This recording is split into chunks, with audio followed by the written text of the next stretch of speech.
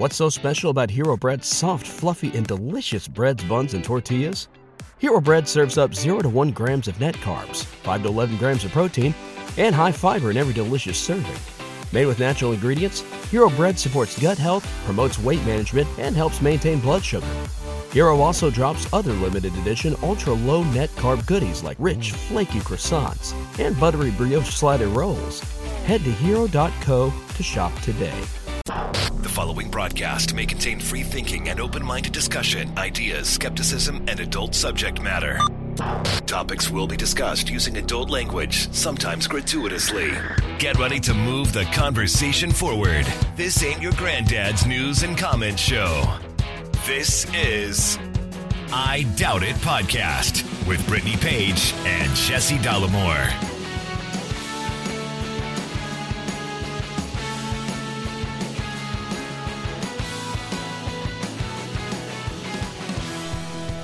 Welcome to the show, episode 901 of I Doubt It Podcast. I'm your host, Jesse Dollamore, joined today, as I always am, by the scholarly, the lovely, and the talented Brittany Page. So we recently did a fun thing, and it's important to talk about the fun things that we do, because sometimes we only talk about negative news items, and people don't just want to hear that, they want to hear the good things, too. I'm really straining... What's the fun thing we did? We went to Canada. Oh, yeah. That was fun. Yeah. What the hell's wrong with me? We went to Canada because we got our passports and we really wanted to use them. So we decided, where's the closest cool location we can go to that will allow us to get out of the country for a weekend? And we landed on Montreal. Also, shockingly close. An hour and a half flight. Well, an hour and a half flight, maybe on another airline other than Air Canada. Yes. Our hour and a half flight back, I know you want to talk about Canada, but we also wanted to talk about good things. Yeah, true. Our flight back was 3 hours long because we circled over, like right around Baltimore, coming south from Canada for what seemed like over an hour. It probably was longer than that. Mm-hmm. Because they were gonna drive us back or fly us back and drop us off in Pittsburgh, and then all right, well, see you later. Anyway, that not great, but Montreal is amazing. Yes, and even in the winter when it was 20 degrees, 15 degrees. Yeah, it's a beautiful city. It is filled with amazing food. It is filled with beautiful people, above average looking people live there. Congratulations, everyone in Montreal. And one big difference I noticed is, well, obviously the language. They speak French and English. Mm-hmm. And so oftentimes you'll walk into a restaurant and you'll be greeted in French, and then they will determine, oh, I'm speaking to a worthless person who only communicates in one language, and that is English. They're then they switch to English. Let me guess. Americans? Yeah. It is cool, though. It's kind of a weird coded, bonjour, hello, and then however you respond, they just, without missing a beat, switch to that language. Yes. It's very cool. And aside from that, another big difference I noticed is they do not take your credit card when you are paying. They don't touch it. In fact, if you try to get them to touch it, it's like when someone tries to hand me their cell phone to show me something. I'll let it slip through my hand. Or like a snotty Kleenex. Yeah, I'm not going to touch your phone. I'm not going to touch your poop phone that you take to the bathroom with you to take poop. Nor do you want someone, when you show now we're off track altogether, but when you show someone your screen and they reach to touch it, you recoil. Horrifying. Don't touch my phone. So, but they are not doing it for germ reasons. And the reason that they don't take your card makes a lot of sense. And that's because think of what happens here in America. When you pay for something at a restaurant, you put your card in the little folding thing, and then they take it away. And who knows where they're going with it? Yeah, it makes a lot of sense. Right. And you have no idea where they're taking it. You have no idea who the person is that's handling it. You're just hoping everything goes well. Yeah, I mean, up to this point, and that's me knocking on wood, I haven't had a problem with fraud or anything like that as a result of giving my credit card to a server in a restaurant. Mm-hmm. But it is a lot of trust that you hand to somebody with your card, and then they walk away, sometimes for who knows how long, and then come back with the rest of the check for you to sign. Yes. Where in Canada, this is becoming more prevalent here too. They have the Wi-Fi machines that you plug your card into and then put the tip amount and then right there. Yes, and so they will not take your card if you try to hand it to them. They'll say, no, you keep that. I'm bringing the machine. Stop trying to give me that. Because I'm a slow dum-dum, it took me a while to break myself of the instincts. Yeah. To just hand it to them. Yes. Because multiple times people put their hands up like it was a stick up. Yeah. Like, no, I'm not taking it. Yeah, but we really did enjoy it there. We walked by a place that was advertising real estate just to take a look at the prices, because you never know what's going to happen if things go south in November. Yeah. And you never know. And so you mean you want to leave the country if Joe Biden's reelected? I don't get it. What? Right. Yeah, right. So yeah, but it was a very quick trip, and it was very cool. So for those of you that live in Canada, congratulations. And I know a lot of you do. We get a lot of listener communication from those of you who live in Canada. So congratulations. And oftentimes the communication from Canadians is, it's kind of like, hey, sorry guys. We're so sorry about what's happening right now to you. This is terrible. We feel for you. We may have our problems with Justin Trudeau. We know your distant cousin, Jesse, but, man, bad news. Yes. Not ideal. Not ideal is one way of putting it. Yeah.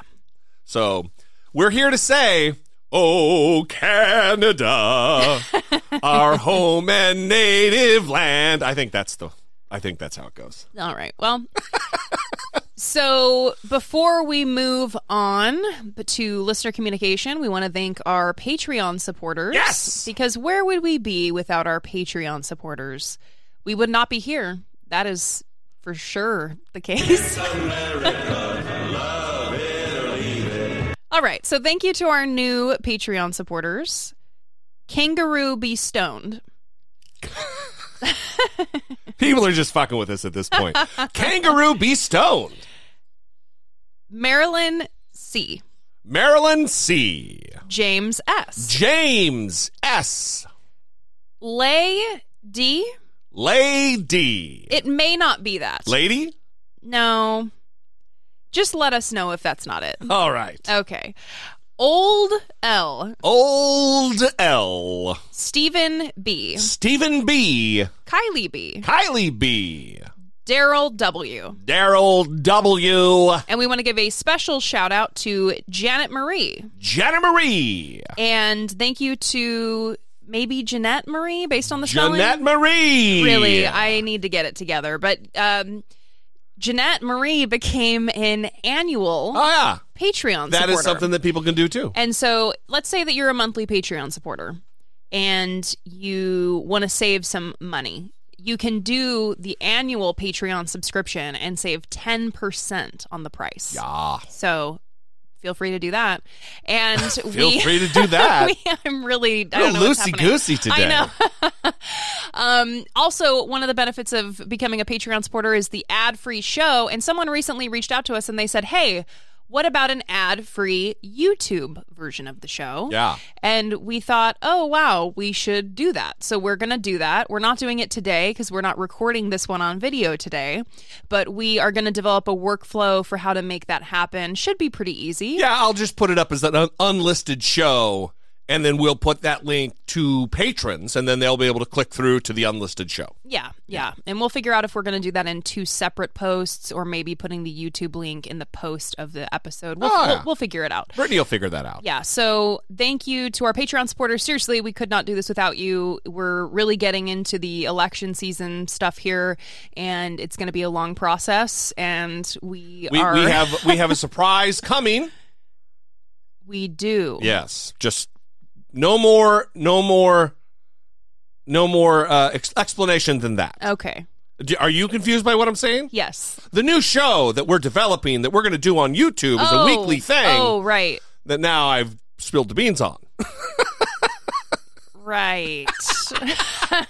Wow, Lucy Goosey is right. Anyway, thank you guys so much. If you want to check out to be a patron and help support the show, help produce this show, go to patreon.com/IDoubtIt podcast. Let's get to some listener communication. I know we have a voicemail and an email, at least one. Let's start with the voicemail. Hi, my name is Terry. I am originally from Alabama, but I wanted to let you guys know that you got me through the pandemic.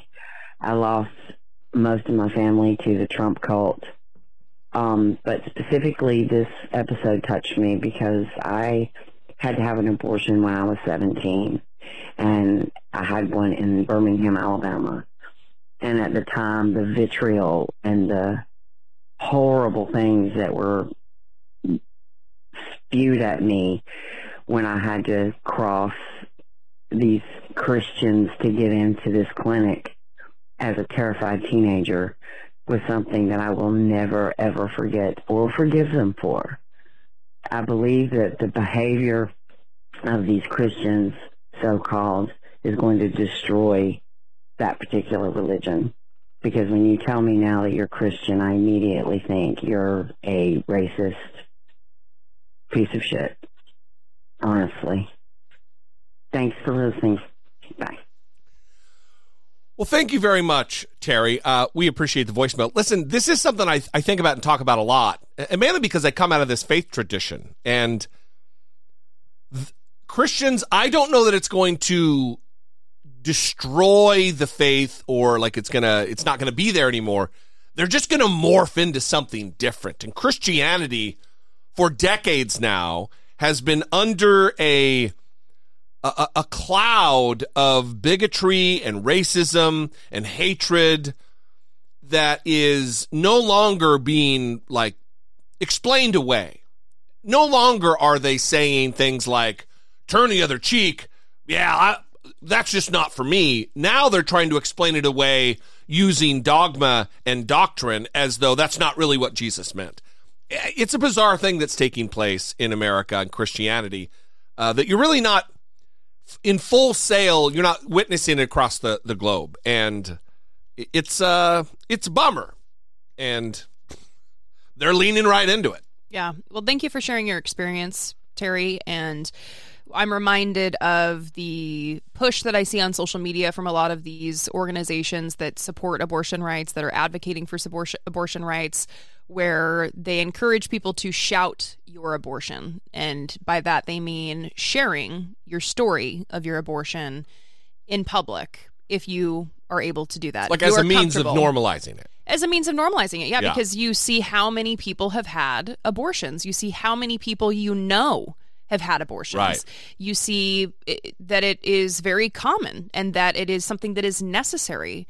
And it's healthcare. Yeah, and when people aren't talking about it or they're fearful to talk about it, then it allows people to advance these messages that keep people unaware of the realities of the world. And that's not to say that people should feel pressure to talk about it if they're not in a place to do that or anything like that. But if you are able to, I think it's good to talk about your abortion experience so people know. So thank you, Terry, for doing that. It's important. And listen, we understand not everybody's able to do that. Not everybody's willing to do that. There are, 1,000 metrics that come into play that might prevent someone from feeling comfortable doing that. But if you are in a situation, it can be, there's a lot of utility in it. So. Yeah. So thank you, Terry. Speaking of Canadians, we have an email here from a Canadian listener. And it's also related to Christianity, as Terry touched on. Hello, Jesse and Brittany. I just listened to your video. White Christian Robert P. Jones talks about the hidden roots of white supremacy in America. Great episode. This is my first experience with your content. I'm a Canadian who believes strongly in liberal, inclusive social democracy, the underlying guiding principle of both our countries. I am so impressed by your show. It is so easy to look at what has been going on in the USA in the last 10 years or so and think, holy crap, Americans are crazy. What is wrong with them? As a lot of the world is thinking.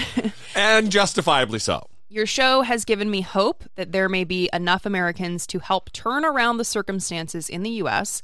and help it get back on track to try to live up to your Bill of Rights and Constitution. I will also say that I'm not a Christian. I am a secular Jew/atheist. She's not a Christian! And I appreciate what seems to be your tone of acceptance of other faiths or non-faith. I hope your country can get its act together. Its fate and that of the world are at stake. Thanks, Stephen. So I think this last line about us being accepting of other faiths or non-faiths. Yeah. This is also something that can very much vary depending on who the person is. I think that a lot of people hear us talk about religion and come away with a very different perception than Stephen. Although I will say that I think over time, we have come around to a position of practicing more acceptance. I will speak for myself that as I came out of religion and started identifying as an atheist and moving away from traditional religion and emphasizing those things, that there was a period where I was not super accepting of other faiths. And I think I was still in like an angry phase that a lot of atheists go through.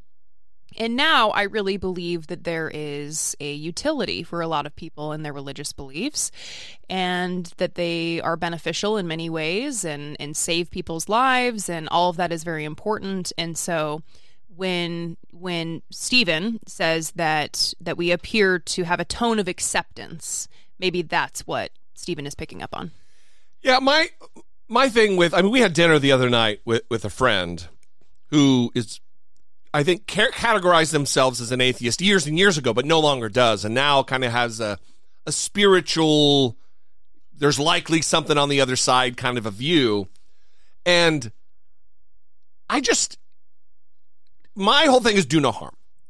If you believe abortion is bad, but you're like, but that's for me, I'm not going to have one, but I in no way advocate for the stripping away of that medical human right from someone else, then great. Then your religion is doing no one else any harm. If your religion, on the other hand, prescribes for others, like we landed on the stupid bit the other day organically about Rick Santorum. Right. That he believes his particular flavor and interpretation of the Bible, one of literally thousands of different interpretations, that it should be the one that we base our laws on and we write legislation on and we dictate to people how they behave and what they're able to do. That's doing harm. So if you are doing no harm to anyone else with your personally closely held religious beliefs, then awesome. Why would I complain about that? Right. It's like, great. Yeah, absolutely. If it makes you better, yeah. Even if it makes you worse, if you're not harming anyone else in the process, do your fucking thing. Yes, I think that's a good way to summarize it. And also, I would say this to our lovely Canadian emailer. Don't pass judgment too quickly on how great we are. Just listen a while. You'll probably come around and, Wow! yeah, maybe 10 episodes deep, you're like, wait, I pulled the trigger too quickly. Yeah. I always feel that way when we get the emails from people saying that they've never disagreed with something that we've said. And I'm like, yeah. Just wait. Would you listen to one episode? Yeah. There's no one that I listen to where I never disagree with them. There's always going to be something that I disagree with somebody about. We're all different. We all have different experiences. Not only that, I don't agree with myself on things that happened 100 episodes ago. Yeah, I don't agree with you about things. So Hey, watch it. So when people are like, I don't disagree with anything they say, I'm like, we're not always saying the same thing. Yeah. Very fluid over here. Yeah. Anyway, we'd love to hear from you, 657-464-7609. Of course, you can email a voice memo from your smartphone to idoubitit@dollamore.com. We would love to invite you to this conversation, have you help us move the conversation forward on an episode-by-episode basis. And moving on. What's so special about Hero Bread's soft, fluffy, and delicious breads, buns, and tortillas? Hero Bread serves up 0 to 1 grams of net carbs, 5 to 11 grams of protein, and high fiber in every delicious serving. Made with natural ingredients, Hero Bread supports gut health, promotes weight management, and helps maintain blood sugar. Hero also drops other limited edition ultra-low net carb goodies like rich flaky croissants and buttery brioche slider rolls. Head to hero.co to shop today.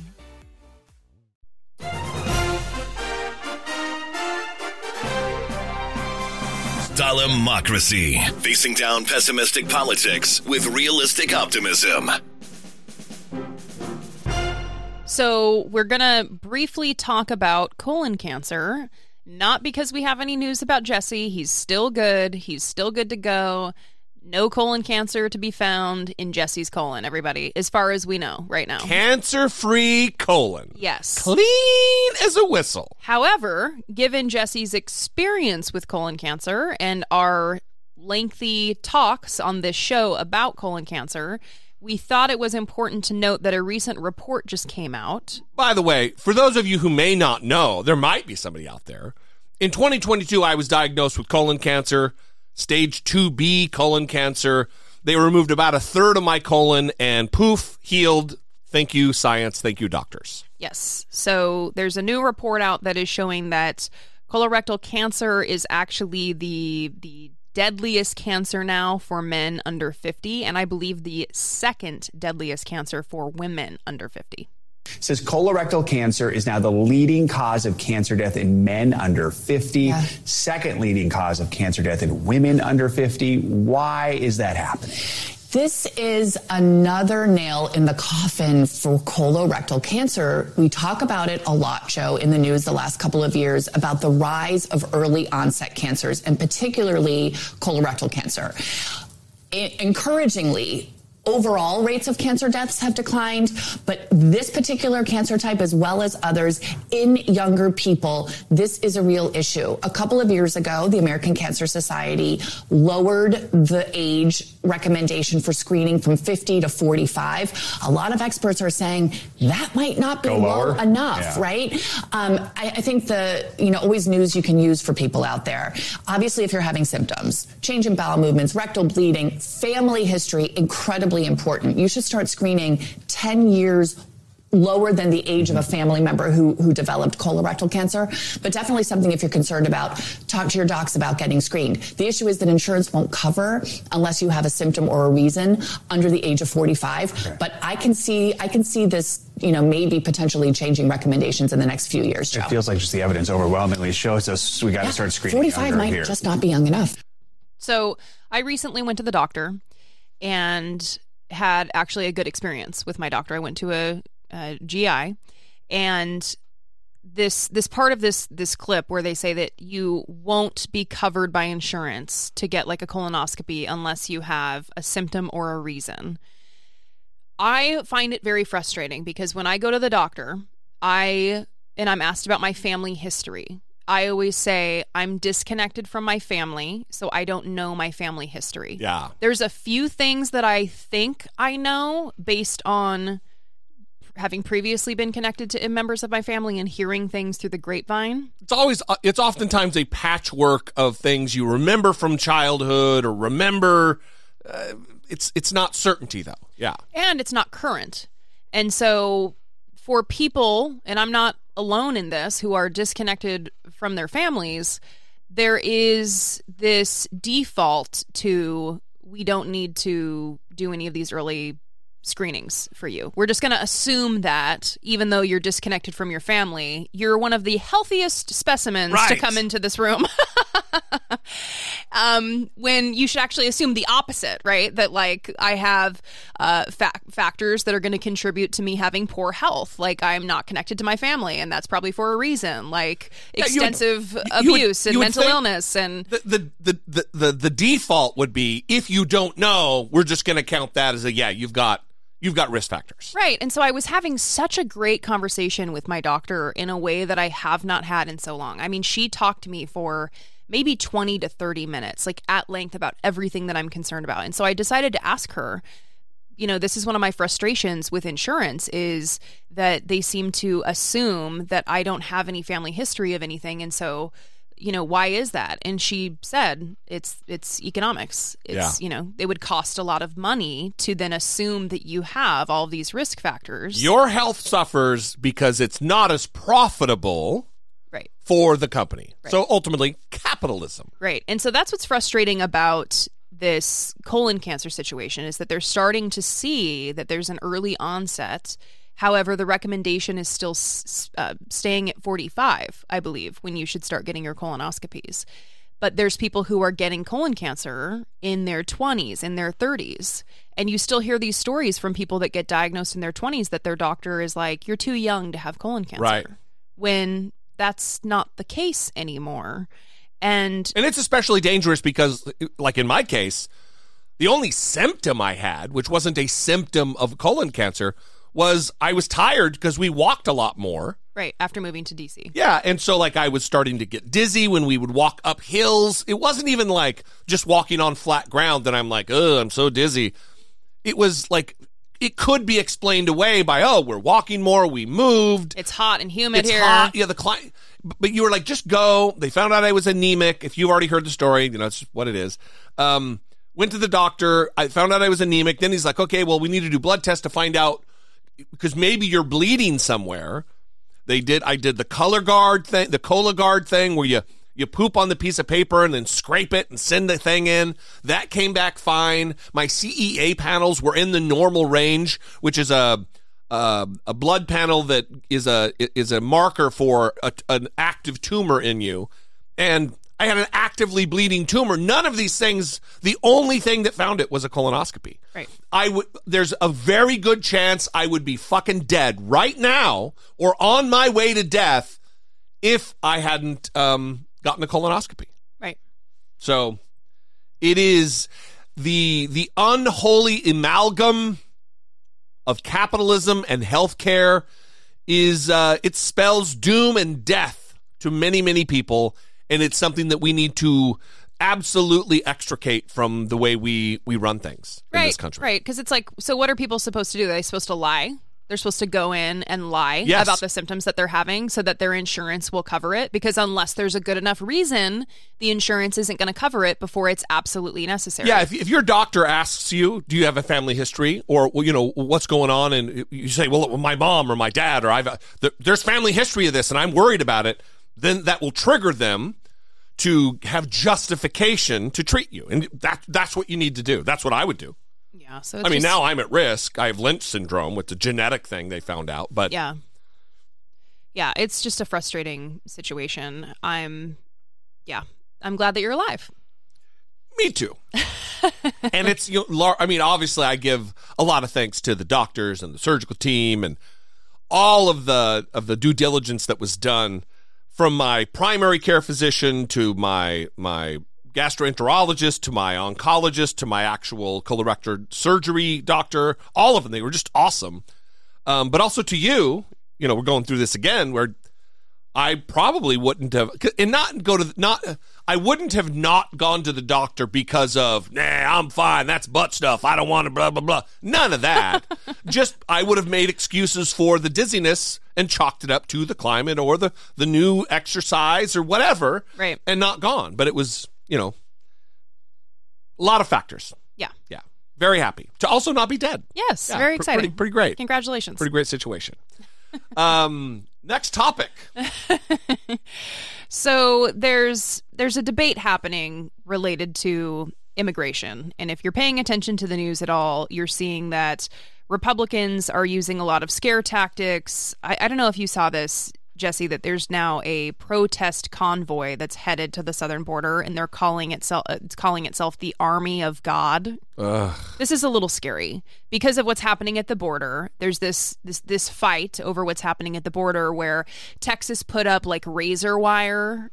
Yeah. And the Supreme Court actually ruled that they should remove that the razor wire should not. Yeah, even the Trump Supreme Court, it was a split decision, 5-4, but even the Trump Supreme Court ruled, nah.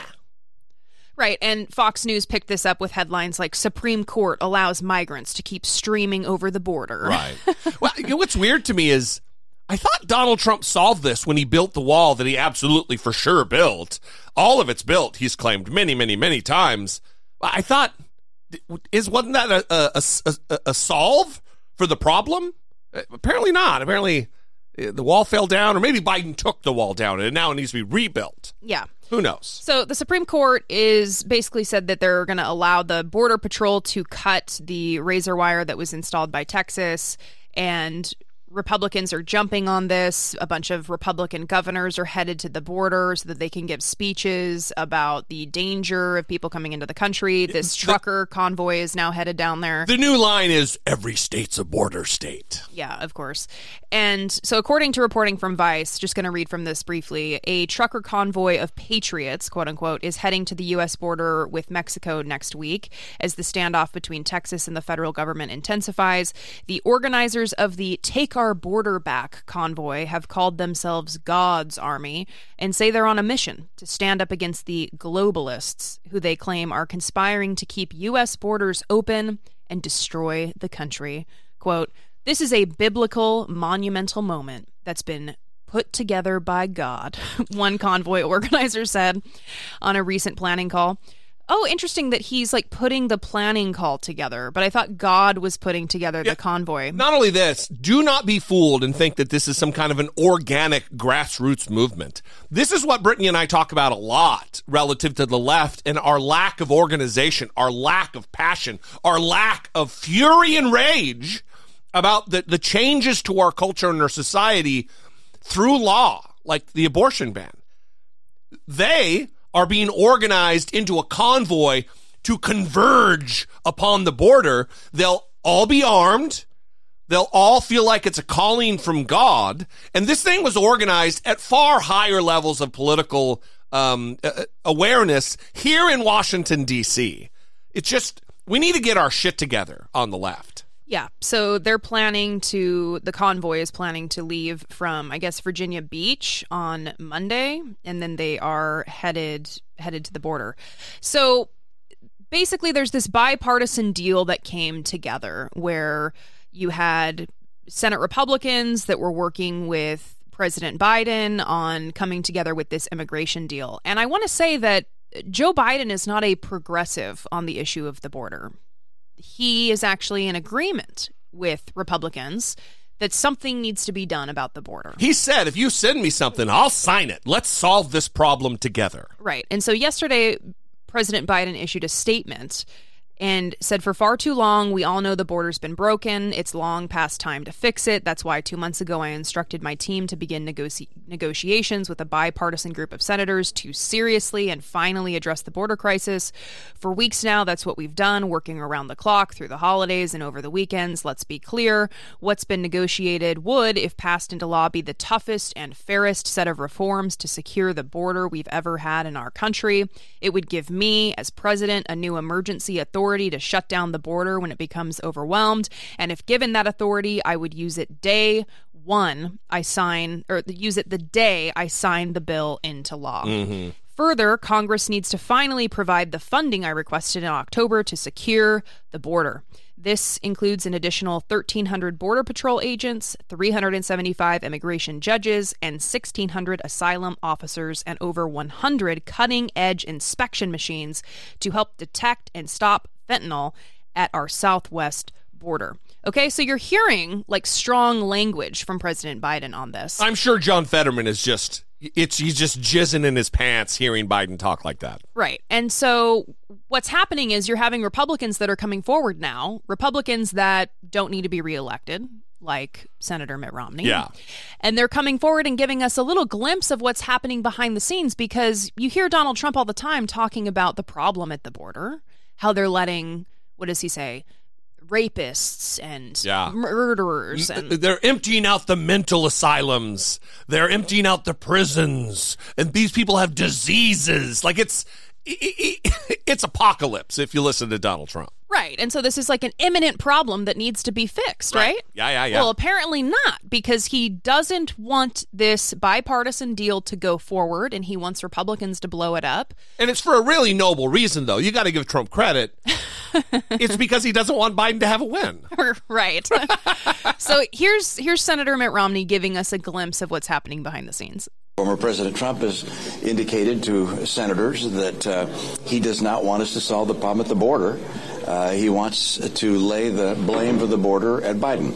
And the idea that someone running for president would say, please hurt the country so I can blame my opponent and help my politics is a shocking development. Do you think this is what he wants, the issue, Donald Trump? This is why he's doing it? I think the border is a very important issue for Donald Trump. And the fact that he would communicate to Republican senators and congresspeople that he doesn't want us to solve the border problem because he wants to blame Biden for it is really appalling. So what does that say that what he is saying carries weight here? What does it say that Republicans are listening to? Well, it's shocking that politics plays a role in this building. Absolutely shocking. I can't imagine that's the case. Ukraine is on the line. But the reality is that we have a crisis at the border.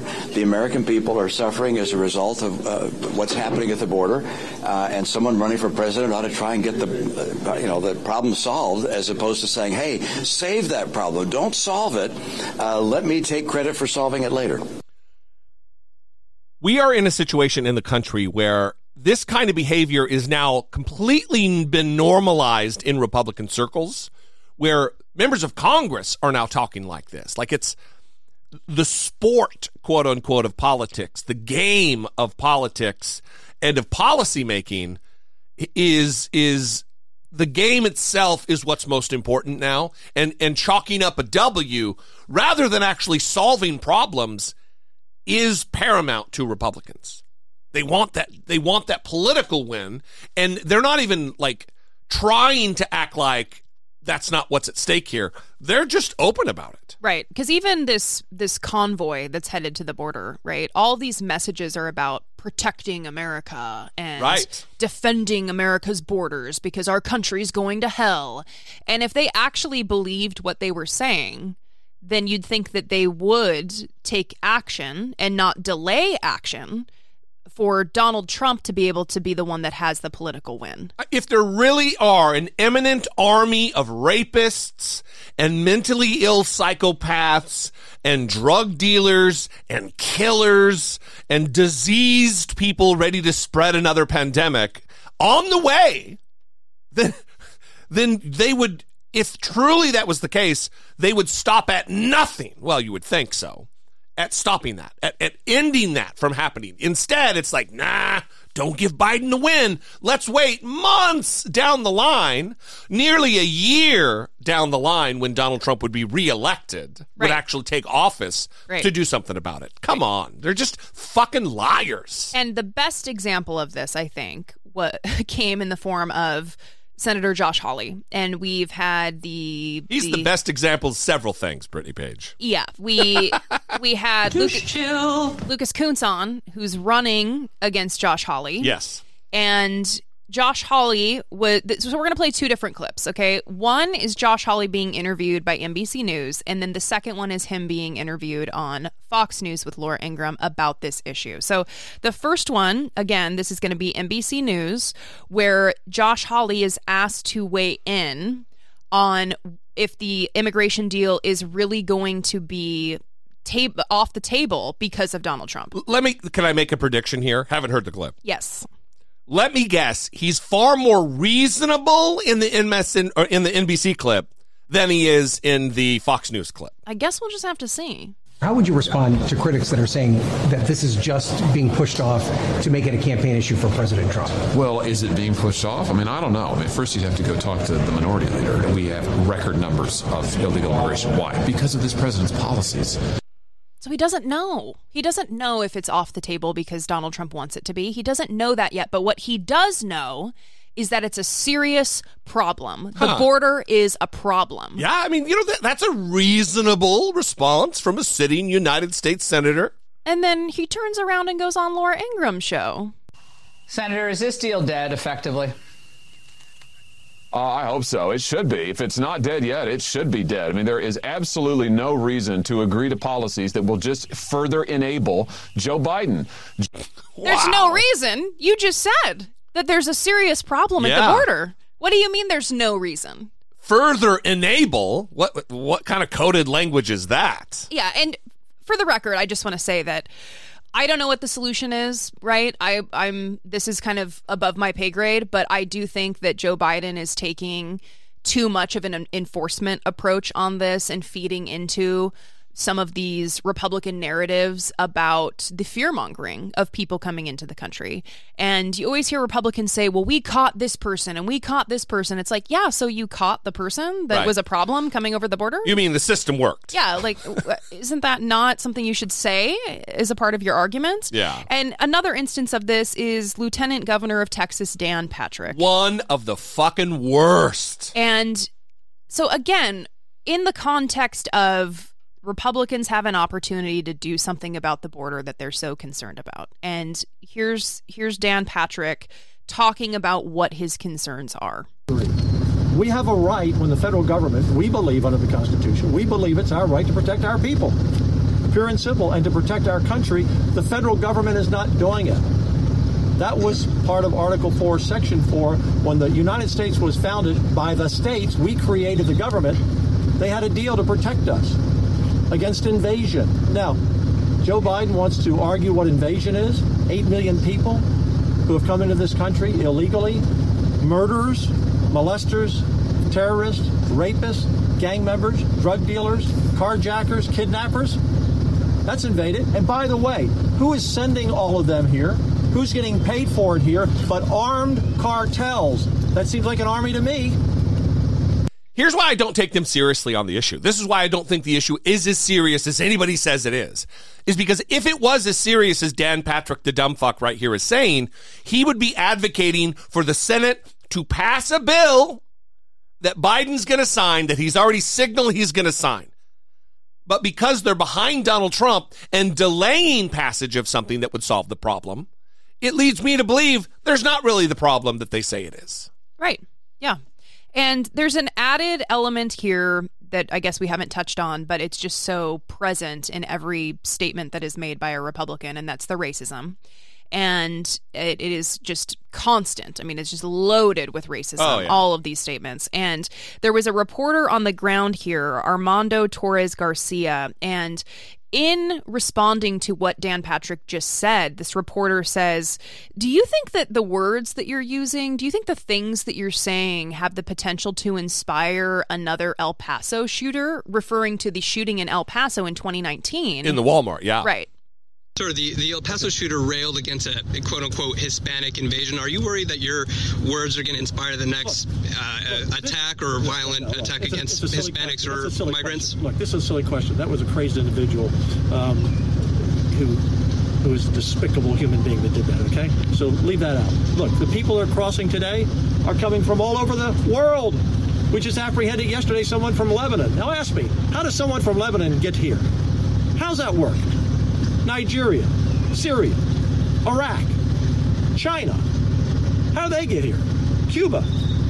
So he's like, oh, no, the words that I'm using apply to everyone who's not American. Right. And well, no, it's also all of these other brown people. Right. And he's like, no, that the El Paso shooter was a crazed individual. Well, who do you think this convoy is filled with? These organized far-right extremists who are headed to the border to do what when GOP lawmakers are calling for a civil war and there's already these extreme tensions on the border? What is this convoy filled with? Well, not only that, and that is absolutely true. I've seen videos online of these guys who are like, I'm going to be there, my 2A rights, we're going to hubba-duh. They're acting crazy. It's horrifying. But for him to say that's a silly question, that was a crazed individual. As though there's no other crazed individuals who will be inspired, like the El Paso shooter was, by the words of a Ben Shapiro or a Dan Patrick. Right, by the fear-mongering. Right. Even if we give it that, yeah, he was a crazed individual, he was inspired by right-wing ideologies to commit his horrific act of violence against Latinos in that Walmart. Right. So fuck straight off, Dan Patrick, you goddamn demagogue. And we need a moment of levity here, I think. And we're going to get it in the form of Billy Eichner's Billy on the Street. Oh, yes. Billy on the Street is a great show. I don't know where you're able to watch it, but Billy Eichner is a comedian that I love and think is very funny, and he used to have this kind of pop culture quiz show where he would approach people in the streets of New York City and ask them questions about pop culture, and he designed these very funny games, and it's just a great show. It's not like new. There's no new episodes. Billy on the Street?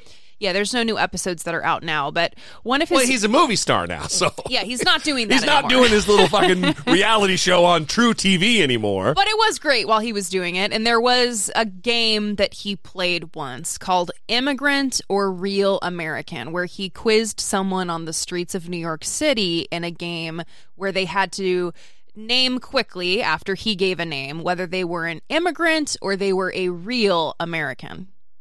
Okay, here we go, Kevin. Immigrant or real American? If you get enough right, you have a prize to take home to Alex. Here we go. Immigrant or real American? And away we go. Mila Kunis. Immigrant. Yes, correct. Jeffrey Dahmer. Real American. Yes, correct. Pierce Brosnan. Immigrant. Yes, correct. Charles Manson. A real American. Yes, correct. Salma Hayek. Immigrant. Yes, correct. Gloria Estefan. Immigrant. Yes, correct. Ted Bundy. Real American. Yes, correct. Charlize Theron. Immigrant. Yes, correct. Antonio Banderas. Immigrant. Yes, correct. The Unabomber. Real American. Yes, correct. Craig Ferguson.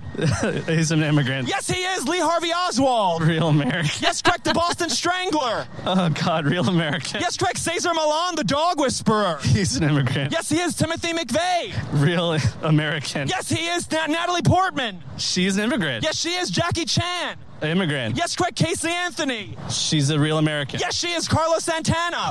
He's an immigrant. Yes, correct. Albert Einstein. He is an immigrant. Yes, he was. O.J. Simpson. Real American. Yes, correct. Did he win? Yes, you win. Billy on the Street. He's making dreams come true.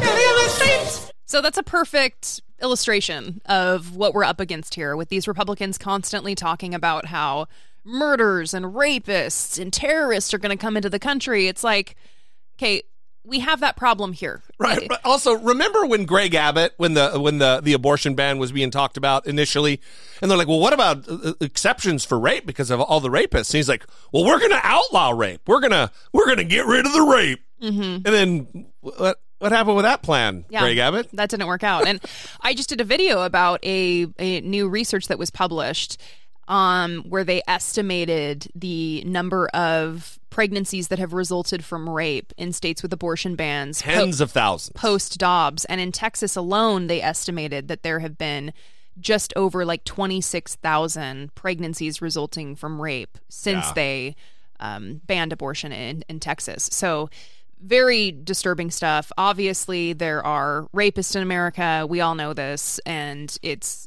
disturbing that they try to use these tactics to scare people, and ultimately, and it works with their racist right-wing audience. Yeah, and I mean, ultimately, it really resonates. Get people to fill convoys filled with people headed to the border to do God knows what.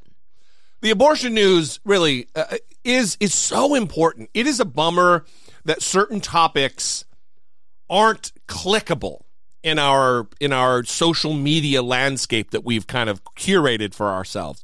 Climate change, healthcare, there's several. Death penalty, but abortion is another one. And the issue is growing and expanding, and bills are being debated all over the country, not just in these right-wing states. Yeah, so just this week in Wisconsin, the Republicans who control the Wisconsin Assembly approved a bill that basically, I guess, was calling for binding a statewide referendum to ban abortion after 14 weeks of pregnancy. Right now, the current Wisconsin law prohibits abortion after 20 weeks of pregnancy. And the bill's supporters, the Republicans, say that they wanted to close the window after 14 weeks because they want to save more fetuses from death. And so we just want to give you a preview of the kind of Republicans that were making these arguments. And we're going to start with State Representative Joel Kitchens, a Republican who has an interesting employment background that he feels makes him uniquely qualified to talk about this issue. The question is whether abortion is health care. And if you believe that a fetus is a human life, then abortion is not health care. You know, in my veterinary career, I did thousands of ultrasounds on animals, determining pregnancy and that kind of thing. So I think I know mammalian fetal development better than probably anyone here. And in my mind, there's absolutely no question that's a life. And I think the science backs me up on that. But this is really a moral question, and I recognize that not everybody's that's in here is going to agree with me. And if I had the oratorical skills of Lincoln, I still wouldn't change a single mind over there. They'll just let anyone into a position of power, huh? Yeah, if I have the oratory skills of Lincoln, well, you don't. You do not. You're a stumbling, bumbling, fucking idiot. Yeah. I think I know more about the mammalian fetal development than anybody here. Because I did some dog ultrasounds. Look, one time I did a bird ultrasound. Well, that's not a mammal. That is, who knows? Them lizards, it's kind of the same thing, y'all. Yeah. So, good times with... Get them ultrasounds on them mammalian family. Fetuses. Always happy to have a veterinarian weigh in on the abortion law in the state of Wisconsin. So then we had Republican Wisconsin State Representative Nedwetsky. And this is a woman who is giving her perspective on this. She's not a veterinarian. She's a woman. And so she has a personal approach to this. She's bringing her own personal perspective as a woman to this issue. Pregnancy should be voluntary. My body, my choice. More phrases from the hearing, Mr. Speaker. I agree.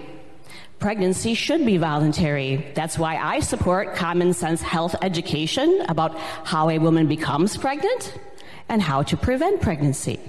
That's why I support increased access to contraception, over-the-counter availability, and extended prescriptions for oral contraceptives. That's why I support the efforts of pregnancy resource centers to connect women with providers and avenues to access to contraception and care after birth. Because I believe pregnancy should be voluntary, I support the exceptions in this bill for medical emergencies and for rape and incest. However, Mr. Speaker, I also believe in personal responsibility.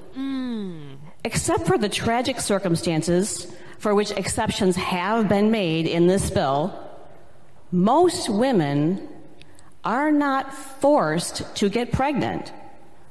The implication in this phrase that restrictions on abortion somehow force someone to become pregnant is, again, a sinister manipulation of language that implies that it is somehow someone else's fault if the choices a woman makes lead to pregnancy.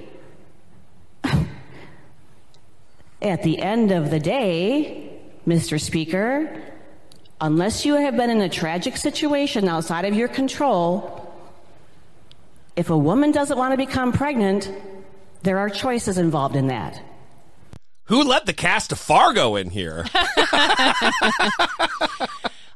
There's several things here, but the first thing is I love this argument that is basically just you've made your bed, now lie in it. Yeah.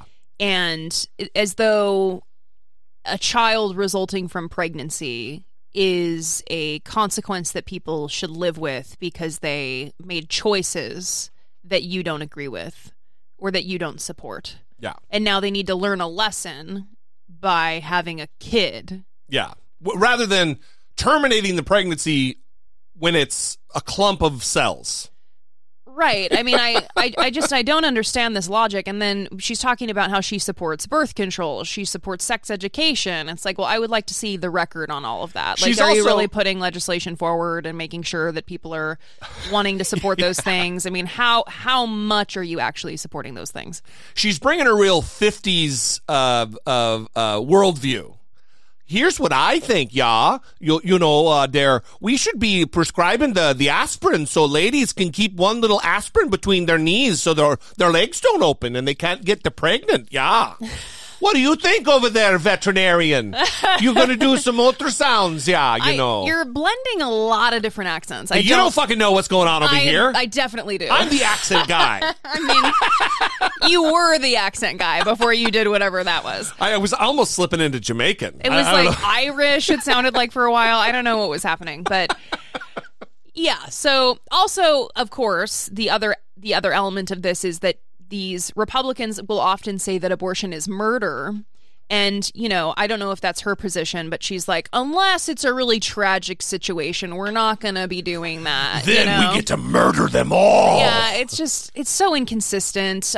It's all over the place. It is. That's, again, it's a la the Dan Patrick thing. That I don't buy it because he's not really taking it that seriously. It's the same thing with these people. If they truly believed it was murder, then it would be, you can't murder a baby because it was the product of a rape or a sexual assault. That's just, you're going to murder another living being. Oh my God, yeah, it's tragic. We can't do that. It's like, molestation, rape, yeah, let's murder it. Mm-hmm. Yeah, we can murder that. Mm-hmm. It's inconsistent. Yeah, and good thing it is. So, so we would love to hear from you on any of these topics, 657-464-7609, or you can send an email to idoubt@dollemore.com.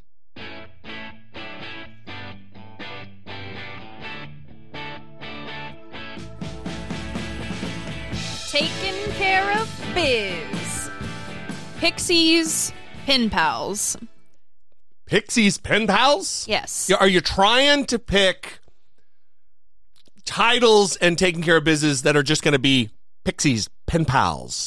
Plosives in the microphone. No, it just is working out that way. So this is a Virginia program that pairs inmates with shelter dogs to work together in what becomes a very positive and healing relationship for each of the parties involved. That's Miss Gigi. For Gigi, Dallas, Zara, and Phoenix, the first stop on the road to a second chance is in an unexpected place. Down. Yes, good girl. The Beaumont Correctional Facility, a temporary home for these dogs and others, and a way to get them out of Virginia's crowded shelter system, where the animals often face the risk of being put down. Good boy. Stay. The unique program called Pixie's Pen Pals is a partnership with the prison and Fetch a Cure, one that was severely missed during the pandemic. It allows inmates, some who are serving decades-long sentences, to work with a professional trainer and behavior specialist to get a dog ready for their forever home. Oh, it's a win-win-win-win-win because, we're opening up a spot in a shelter. Obviously, these guys are learning so much. Team building, conflict resolution, so it's a lot of give and take, a lot of compromising, and it helps you for, dealing with people, not just the partner, but, the other guys that's here, and we are advocate for the dog. It teaches us, like I said, how to be patient and kind of productive and just finally being able to do something good. There's not too many jobs while you're locked up that you feel good about doing. Dogs like Gigi will train with their handlers for 6 to 8 weeks until they pass their canine good citizen evaluation and can be adopted into a new home. It's a paid job for the handlers, like Christopher Dudley and Benny McCroskey with Dallas, a pit bull mix, and Chance Whittington and Delvon Finney with Zara. They're paired up in teams, and the dogs stay in their cells with them. You have to come to terms to together on, and it teaches you a lot of skills in that way too, of being able to communicate. Yeah, that's why schedules are really important. You're feeding off of each other. You're learning from each other. You got to know sometimes, like, I don't know it all, and I've got to sit back and know when to listen. He really reads all your energy, your body language, so it's important, and being on the same page with training. The result, smiles on both ends of the leash. Like I said, it's not just therapeutic for us, it's for in the morning, all the guys are lined up for work, and they love him. He comes out and greets each one, so it brightens their day for the day. It really does give you a purpose. Like when you have something to get up in the morning for, and like, okay, this is what I'm doing today. This is what, it changes the dynamic of being incarcerated. The vast majority of inmate population were here for violent crime. Being entrusted with the life and the welfare of another creature, it kind of changes your perspective. It may even give you a different worldview. In Richmond, I've always had rescue dogs because I feel like there's wonderful dogs out there that just haven't found the right home. Penny is a proud graduate, adopted by Susan Bennett almost 7 years ago, one of about 80 rescues placed each year. When they said, well, Penny's ready to go home. So I went up to the prison, 2 inmates there that had trained her. One of them gave a presentation about telling me that she liked to cuddle and she was house trained and she loves cheese and she likes to chase birds and all that kind of stuff. Really a lot of good information about her and her personality and how she loved to snuggle and things. After she had finished the presentation, the other inmate had Penny on a leash and so actually showed me how she knows to sit and stay and shake and down and those types of things. And then they gave me a nice little portfolio that they had put together that had all their notes as well as all of her medical records and everything. Sit. I love the dual purpose of it helps a dog that needs a home, and at the same time it helps the inmates to help them really learn those life skills. Meaningful connections on all sides and living proof that you can teach an old dog new tricks. Maura Barrett, NBC News. I knew that was coming. Thanks for watching. Stay updated about breaking news and top stories. I knew that was coming. Yeah, it always... And after all, you can teach new drivers through the old tricks, everybody. So Good story. I don't mean to make fun. I know. How dare you? You're really shitting all over it. So I didn't notice it until I just heard the woman saying inmate a million times repeatedly, but I think I said it before I entered the story, and that is a term that is not ideal now. The preferred term is incarcerated person. So all right, let's calm the fuck down. Just want to note that. So I love this story, number one, because we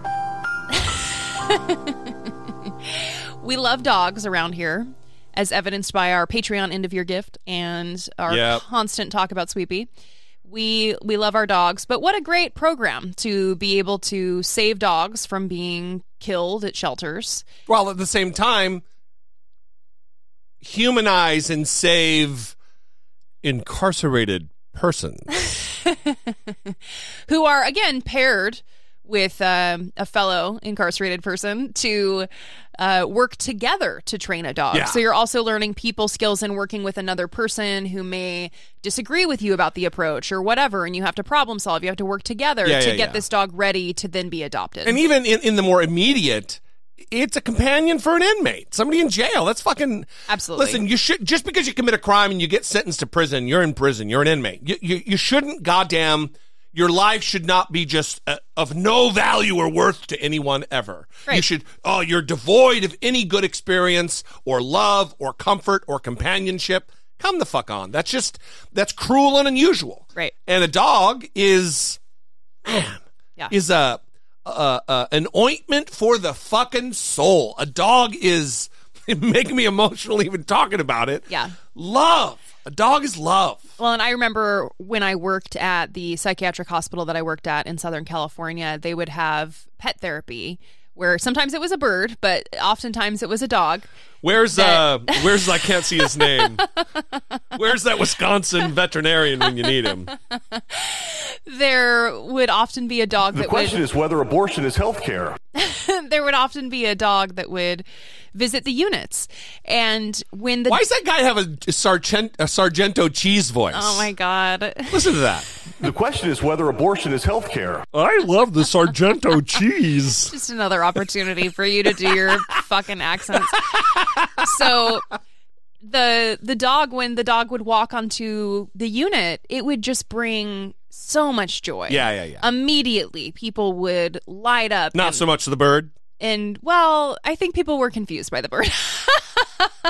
I mean, birds are scary fucking dinosaurs, so... It didn't help that they would have to, like, sanitize their hands after touching the bird, Yeah. and that was, like, really heavily emphasized. My aunt, growing up, had fucking parrots and birds with, like, scary bite-ass beaks that they'd take a chomp out of you, man. And that, you have to be warned, like, don't go at it here, like, this is where you need to pet. It's like, it's too many rules. This is, like, an unruly animal. I don't know why it's here. And with Meanwhile, dogs with, like, 30 razor-sharp chomp teeth. Yeah, they don't care what you're doing. Yeah. They just want to be loved and pet. And, For sure. And so it would bring a lot of joy to people. And yeah, it was always great to see. So it's nice that programs like this exist. So shout out to Pixie's Pen Pals for the work that they are doing. And thank you for joining us today. We appreciate your listenership and your loyalty and your love and dedication for this program that you've shown over the course of the last almost 10 years. It is awesome. If you want to take that next step in the relationship with Jesse D and Brittany P and become a patron on Patreon, go to patreon.com/I Doubt It podcast. We would invite you to this conversation. Call us and leave us a voicemail. 714-57, that's the wrong number, 657-464-7609. And you can email idoubitit@dollamore.com. Again, we love you, and we will see you next time. For Brittany Page, I'm Jesse Dollamore, and this has been I Doubt It.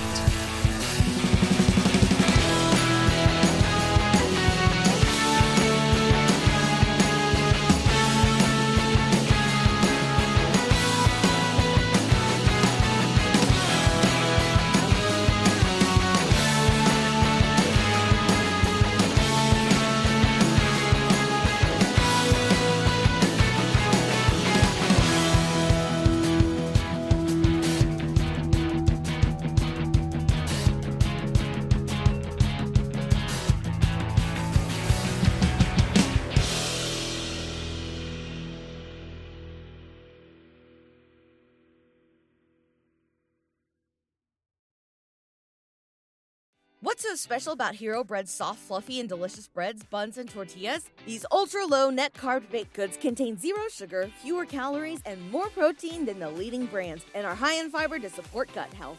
Shop now at Hero.co.